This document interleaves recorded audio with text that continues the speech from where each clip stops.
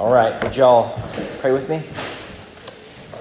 Father God, we find ourselves in one of the great seasons of the Christian life where we get to direct our thoughts towards the greatest act of deliverance that the world has ever known, that an innocent man, the only one who's ever been, gladly, willingly took our sin upon his shoulders and was crucified for our sin, risen from the dead and ascended. Lord, this is the season where you have directed your church to pause things and to direct our attention and our affection to the passion of our Savior. And so we pray as we think through this Psalm 22, God, we pray that you would grant that we would see and savor and enjoy Christ. Lord, we need a new and a helpful word so that we can see Christ for who he is and love him even more than we do at this moment. We pray that you would do that through your Spirit and through your word. We ask it in Christ's name. Amen. Well, we are going to spend time thinking about Psalm 22. So let me read you a quote from a great theologian about the Psalms. He says, if we want to read and to pray the prayers of the Bible, and especially the Psalms, we must not ask first what they have to do with us, but what they have to do with Jesus Christ. The Psalter is the prayer book of Jesus Christ in the truest sense of the word. He prayed the Psalter, and now it has become his prayer for all time. We understand how the Psalter can be prayer to God and yet God's own word, precisely because here we encounter the praying Christ. Those who pray the Psalms are joining in with the prayer of Jesus Christ, and Christ has become their intercessor. This is from Dietrich Bonhoeffer, and he talks about rightly how in the Psalms, this one in particular is a Psalm of David, and you'll be reading and you can say, okay, that relates to certain parts of David's life, but sometimes they spill over and they prophesy, as it were, in the Spirit of Christ. And we are intended to read those Psalms as the prayers of Christ. And this one in particular is very helpful because Scripture is all about the person and work of Jesus Christ, who came into the world to save sinners. And he saves those sinners by reconciling the whole world to himself, by bearing the guilt and condemnation and dereliction and shame of the world upon the cross. So our psalm this morning ought to be one of the most familiar and prayed and memorized treasures in the Scripture. It ought to be that for all of us, because when our Christ was in his broken body, and when his blood was being poured out for the forgiveness of our sin, when the nails were in process of holding him aloft in the type of pain that literally gives us our word excruciate, when all who hated him were surrounding him on every side in gloating exultation, when only a few women who had loved him, and to my knowledge, one of the 12 were still by his side, to see his humiliation and to see what they thought was his ultimate defeat, Psalm 22 was on his lips. Just pause for a moment. Like what's on your mouth at deathbed? Christ is just about to die, and he is in the act of bearing our sin, our guilt, our shame. Jesus, what are you thinking of in that moment? Psalm 22. It's marvelous. And so it's a good psalm for us to be meditating on in the season where we think about the passion of Christ and the resurrection of Christ. So there's three big ideas I want to press home this morning from Psalm 22. The first is that when Christ was dying on the cross, he was meditating on both the word and the works of God. So when he's dying, when he's at his lowest point, he is meditating on the word and the works of God. One of the guys I was listening to speak about Psalm 22 said that there is church tradition that when Jesus was dying on the cross, he quoted, my God, why have you forsaken me? And they said that he began there, and there's a lot of people who believe that he quoted Psalm 22, Psalm 23, Psalm 24, Psalm 25, Psalm 26, all the way up to Psalm 31, verse 4, when he said his last words in life, into your hand I commit my spirit. It's marvelous. I don't know if that's true or not, but we do know that when Christ was on the cross, Psalm 22 was on his mind. So let's look at the types of things that Jesus, when he's quoting, my God, why have you forsaken me? He's not just cherry picking from the Old Testament. It's a context that he wants us to be mindful of. And so let's read verses 1 through 8 together. My God, why have you forsaken me? Again, a really helpful man said, this is not a question that has no answer. Why have I been forsaken? Answer, because you have endeavored to bear the sin of your people on the cross. And so you're suffering as a propitiation, as a satisfaction of wrath. This is your guilt, my guilt, your shame, my shame. That is why he is forsaken. My God, why have you forsaken me? Why are you so far from saving me from the words of my groaning?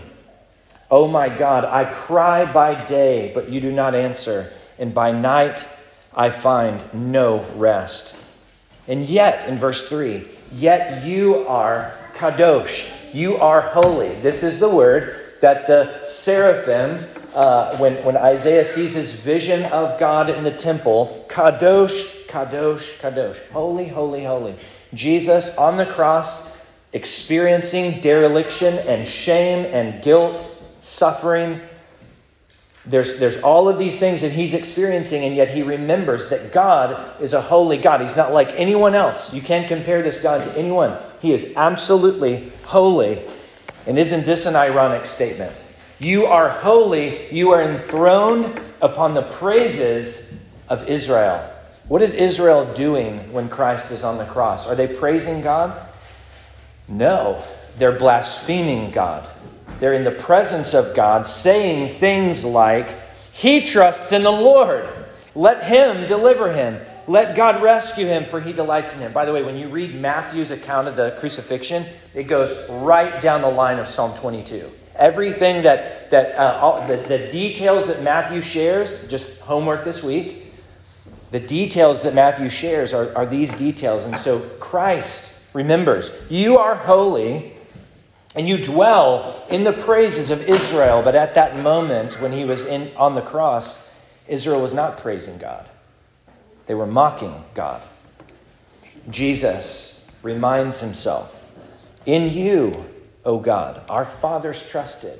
You ever do this? Like when you're at a low point and you have to go back to the stories of redemption and to think about, what about the ancients? Well, Jesus is reminded, in you our fathers trusted. They trusted and you delivered. To you they cried and were rescued. In you they trusted and were not put to shame. If you write in your Bible, circle the word shame. Those people trusted you and were not put to shame. But I am a worm and not a man, scorned by mankind and despised by the people. All who see me mock me. They make mouths at me and they wag their heads. Matthew says that the Pharisees shook their heads at him and they mocked him. They wagged their heads. And then they throw this on him in his moment of forsakenness. He trusts in the Lord. Let God deliver him. Let God rescue him, for he delights in him. You saved others. Save yourself. Come down off the cross. You claim to be the King of Israel. Come down and we'll believe you, they said to him. Isn't it a wonder that when Christ was bleeding out for the purification of our sin, he brought to mind the faithfulness of God toward all the redeemed of history? He brought to mind the likes of childless Abraham, of persecuted Jacob, of betrayed Joseph, of Moses and Israel hemmed in by the sea and the mountains and Pharaoh's army, David hunted into the caves of En-Gedi, Hezekiah held like a bird in a cage by Sennacherib the Assyrian. And what a joy it is to remember that each of these men were delivered in due time. How did Christ endure the suffering on the cross? He remembered the faithfulness of God and the holiness of God, the trust of the fathers and the deliverance of all of the redeemed of all time. Now perhaps we should ask just right here, how should we then imitate Christ in our suffering? Well, we should be mindful that God does his greatest work when our circumstances are at their lowest and most hopeless and most impossible. God is a God who loves to lead us where we would not go and let us lose all of our hope of self-reliance only to deliver us at the proper time. Remember the Lord, our shepherd, who makes us, leads us beside the still waters. He also leads us to the valley of the shadow of death so that he can show up when we cry out to him. Does anyone feel like God has forsaken them? Be of good cheer. Our God is our light in the darkness. He is omnipotent strength when we are weak. He is life from the literal dead. Once again, how did Christ endure the suffering on the cross? He remembered the faithfulness of God, the trust of the fathers, and the deliverance of all the redeemed. What a gift. But listen, there's a problem here. Do you see it? This problem leads me to the second idea that I want to press home from Psalm 22. When Jesus remembered the suffering of the fathers and the holiness of God to deliver them in due time, he also had to admit that none of them, and I mean none of them, experienced even a tenth of the suffering that he did in his life. Look in verse 6. Let's read 6 through 8 again. So they trusted you and were not put to shame. But I am a worm and not a man, scorned by mankind, despised by the people. Right? David knew what it was to say, Saul has killed his thousands and David his 10,000s. And here Jesus is having shame heaped upon him, a worm and not a man. All who see me mock me. They make mouths at me. They wag their heads. He trusted in the Lord. Let him deliver. Let him rescue him, for he delights in him. We need to keep in mind that while these are the words of David, the New Testament teaches us to understand them as the Spirit of Christ testifying through David about the sufferings that David had never endured. You can see 1 Peter chapter 1 for these things. But this is suffering that David has never endured. David may have resonated with these words like someone who's lost a pinky finger in a lawn mowing accident might resonate with a soldier who has lost their face and legs and arms to a landmine. There can be I know what it is to lose something, but nothing like that. David never got this low. Anytime there's a lull in sports action, all of the talking heads begin to kick around the idea of the GOAT, right? The greatest of all time. LeBron or Jordan, Brady or Mahomes, Messi or Maradona. But this psalm, we see the voice of Christ, who is the universe's GOAT. Jesus is the greatest of all time.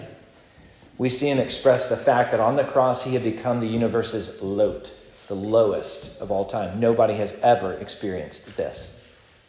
God has always been a God who loves to snatch victory from the jaws of defeat, but never were there worse circumstances for God's hero than the cross upon which Jesus died and the tomb into which Jesus was laid.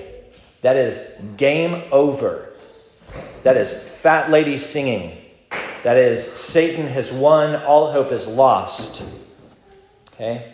The cross, the tomb, is the lowest circumstance from which God snatched victory. And he did snatch victory, rest assured.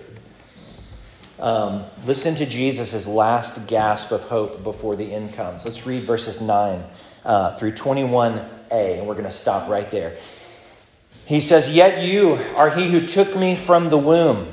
You made me to trust at my mother's breast." There's the sovereignty of God over our salvation. You made me trust at my mother's breast. There's also the inclusion of the covenant children.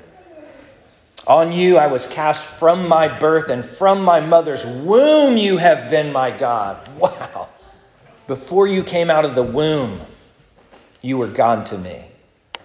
Be not far from me, for trouble is near, and there's none to help. Have you ever prayed that prayer to God? I need you to be much closer than you feel, because my trouble is near.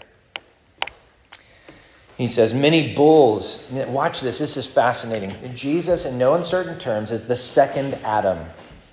He's the new and better Adam. So when Adam was made, placed in the garden, all things were placed under his feet. Psalm 8, sheep and oxen, even the beasts of the field, the birds of the air and the fish of the sea were placed under the foot of man. But Adam gave that away in his rebellion. And so what you're seeing here is the new and better Adam who's come to win back what God gave to Adam, what Adam, through his disobedience, gave to Satan. This new and better Adam is coming to steal back. But in order to do that, you're going to see decreation language right here. You're going to see all creation in rebellion against what should be their rightful Lord. Many bulls, if you write in your Bible, just circle all the animals. Many bulls encompass me. Strong bulls of Bashan surround me. They open wide their mouths at me like ravening and roaring a lion. I am poured out like water. All my bones are out of joint. My heart is like wax. It is melted within my breast. Heart, the seat of courage and spiritedness, where we will take on enemies and overturn tables and we'll call out wickedness.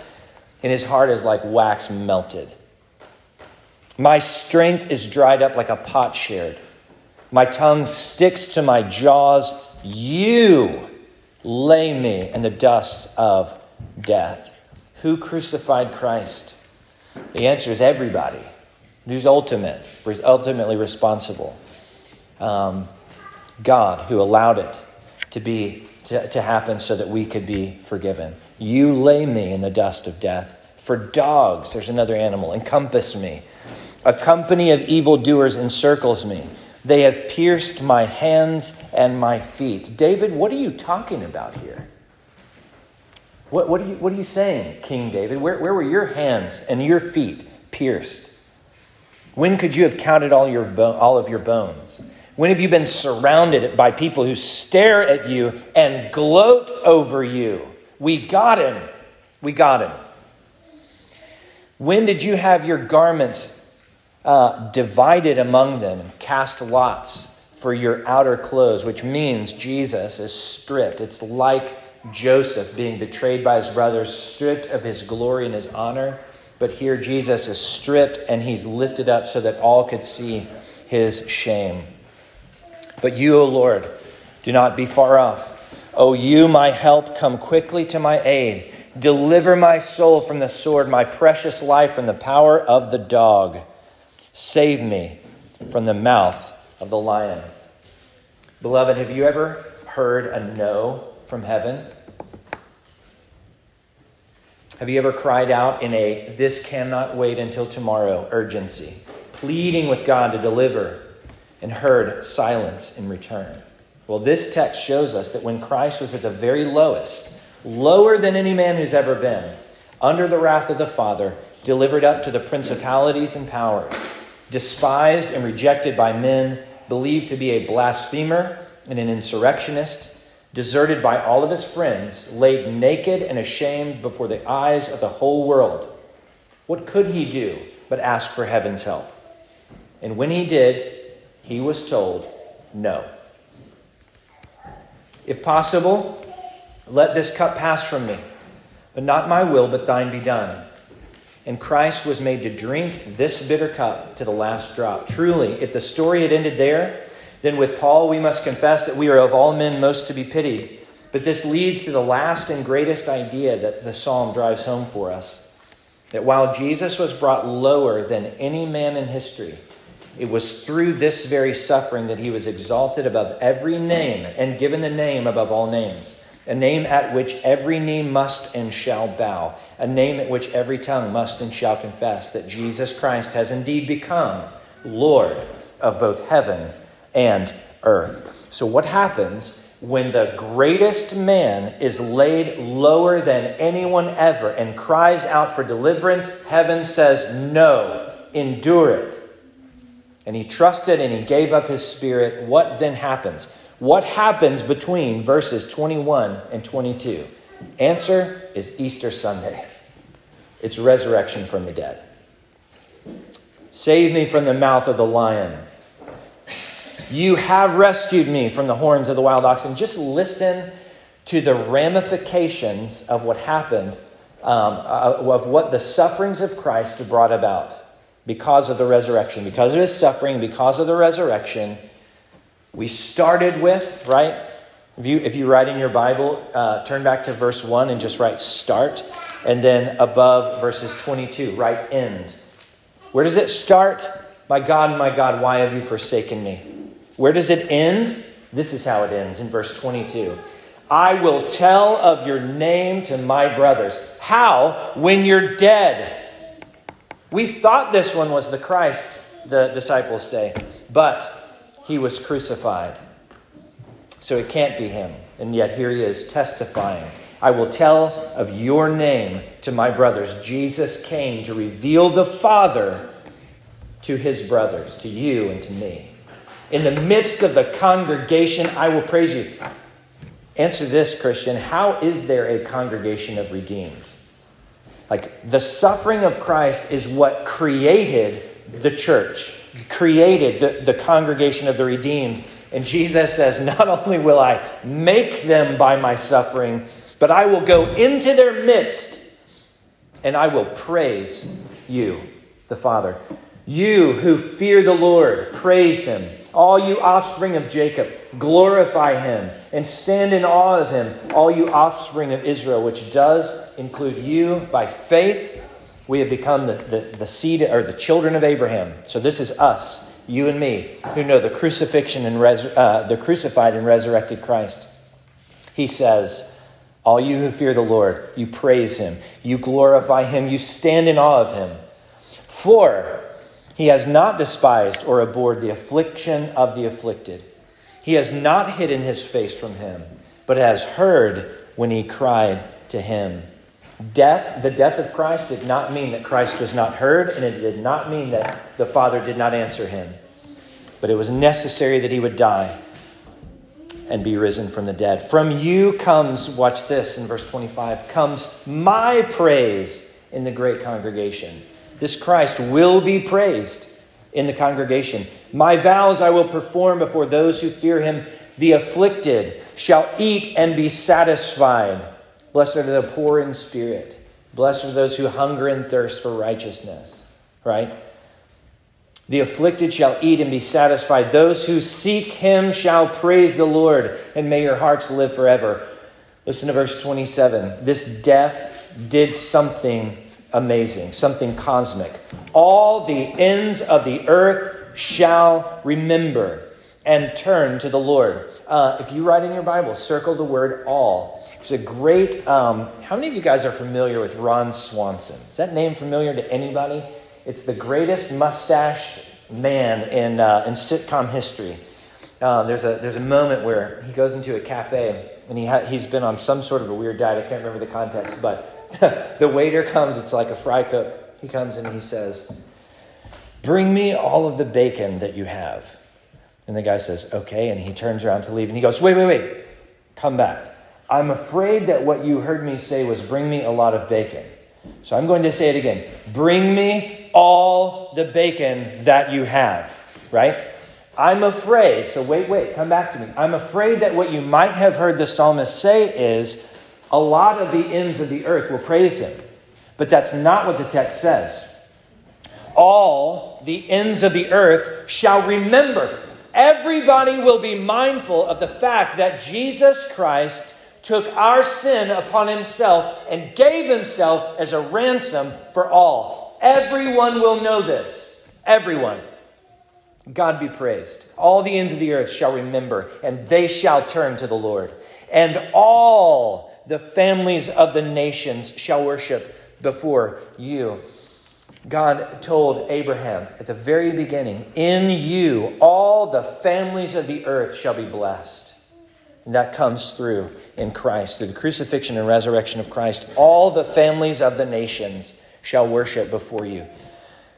For, in verse 28, for kingship belongs to the Lord, and he rules over the nations. All authority, not a lot of authority, but all in heaven and on earth has been given to me. This death and this resurrection did not save people out of the world, but it saved the world itself. Colossians says that he has reconciled all things, things in heaven, things on earth, to himself through the blood of his cross. There's two ways to reconcile.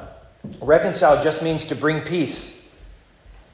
You can be reconciled through conversion, or you can be reconciled through conquer, but everything has been reconciled to Christ. Verse 29, circle the word all. All the prosperous of the earth eat and worship. Before him shall bow, circle, all who go down to the dust, even the one who could not keep himself alive. Posterity, this is glorious. Do you ever want to... there's a story, a famous story in history where Alexander the Great is coming over and he's going to conquer Israel. He's kind of sweeping through. And Israel, through the prophesying of Daniel and I believe Jeremiah as well, they knew that a conqueror was going to come from Greece.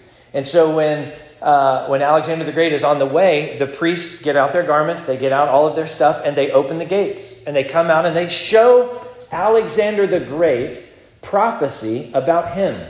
We knew you were coming, and so the city is yours, and they didn't fight. And he was so moved by that, he left them alone. Right? It would be, think about how marvelous it would be to read yourself into the scripture. I've got great news. You are verse 30 and 31. Posterity shall serve him. It shall be told of the Lord to the coming generation. How many of you were alive when Christ was risen from the dead? They shall come and proclaim his righteousness to a people yet unborn, that he has done it. You are the people as yet unborn. You are part of all the ends of the earth shall remember. Just remember where this message was first proclaimed and how far it has come to get to you here in Fayette County, Texas. It's a marvelous, marvelous truth. Beloved. Oh, never mind. That's I'm in the wrong part. Okay, Christ has indeed done it. Last verse. They shall come and proclaim his righteousness to a people yet unborn, that he has done it. Christ has indeed done it. He has overcome. He was crucified, but he is risen. The kingdom of this world has become the kingdom of our Christ, and he shall reign forever and ever. No nation can stand against the one whose name is faithful and true. For from his mouth comes the sword that slays his enemies or sanctifies them. It is a healing and a wrecking word that this sovereign king speaks to the nations, because all authority in heaven and on earth has been given to him. We can be assured that Satan, the accuser of the brethren, has been thrown down. He lives and he fights, but he is a defeated foe whose gates cannot stand against the church that King Jesus is building so long as the church will march. Christ has asked the Father, and he has given the nations to him as his inheritance. And he is ruling them with a rod of iron and dashing them in pieces like a potter's vessel. What else do you think is happening to our country that has denied its only Lord and King? This Jesus, who was crucified, has been risen from the dead. And all can know this for certain, that God has made him both Lord and Christ, this Jesus whom we crucified. Behold, beloved, the irony of Easter Sunday. He who was made the lowest is now the extreme highest. May God be praised. May Christ be exalted. May every rebel mouth be stopped. And may every lowly heart take courage. Greater is he that is in us than he that is in the world. So this table is a table of glad fellowship, not a table of renewed shame. Can you hear me say that again? This table is a table of glad fellowship, not a table of renewed shame. It takes courage to come rightly to this table. And the courage that it takes must be rooted in faith, or it cannot be what it must be. Jesus Christ has answered for your sin. That's the point of his being a worm and not a man, suffering under the slander, with pierced hands and feet and back laid bare. All of that nakedness, all of that shame should have fallen on you and on me. But he loved, and he was merciful, and therefore he bore your shame in his body, so that you do not have to bear your shame. That's the point. You get to believe this, and listen to me, you must believe this. You must believe this. You get to believe it, you must believe it. You confessed your sins. He's forgiven your sins on the merit of his perfect life and death for sin. You have been cleansed. So don't come to the table getting sad about your sin, for that would be unfitting. It would just be the wrong thing to do. Boast gladly that all of your sin has been laid upon Christ, and come to the table. Hear Martin Luther, quote, "When the devil throws your sins in your face and declares that you deserve death and hell, tell him this: I admit that I deserve death and hell. What of it? For I know one who suffered and made satisfaction on my behalf. His name is Jesus Christ, the Son of God, and where he is, there I shall be also." Christ has conquered so that you and I could be with him, raised with him, seated with him, the right hand of the majesty on high. And how are we to be with him? In what manner are we to be with him? Holy, blameless, without spot or wrinkle or stain, all because he was able to present us blameless before the presence of his glory with what? Can you finish it? With great joy. He has done it. On the cross, he cried, my God, why have you forsaken me?" And on the cross, he cried, "It is finished." This morning, he leaves his victory on the table for us to enjoy. So come with your sins forgiven and welcome to Jesus Christ. Let me pray for us. Holy Spirit, there is joy unfathomable when our eyes are fixed upon Christ, the author and the perfecter of our faith, who for the joy before him endured the cross, despising its shame. He has been risen, he is seated at your right hand, and we, his bride and his body, get caught up through your agency to sit with him on his heavenly throne while yet reigning here on earth. This table is victory because this table is deliverance from all guilt. This table is deliverance from all shame, from all fear, because this table is his body broken for us. This table is his blood poured out for the forgiveness of our sins.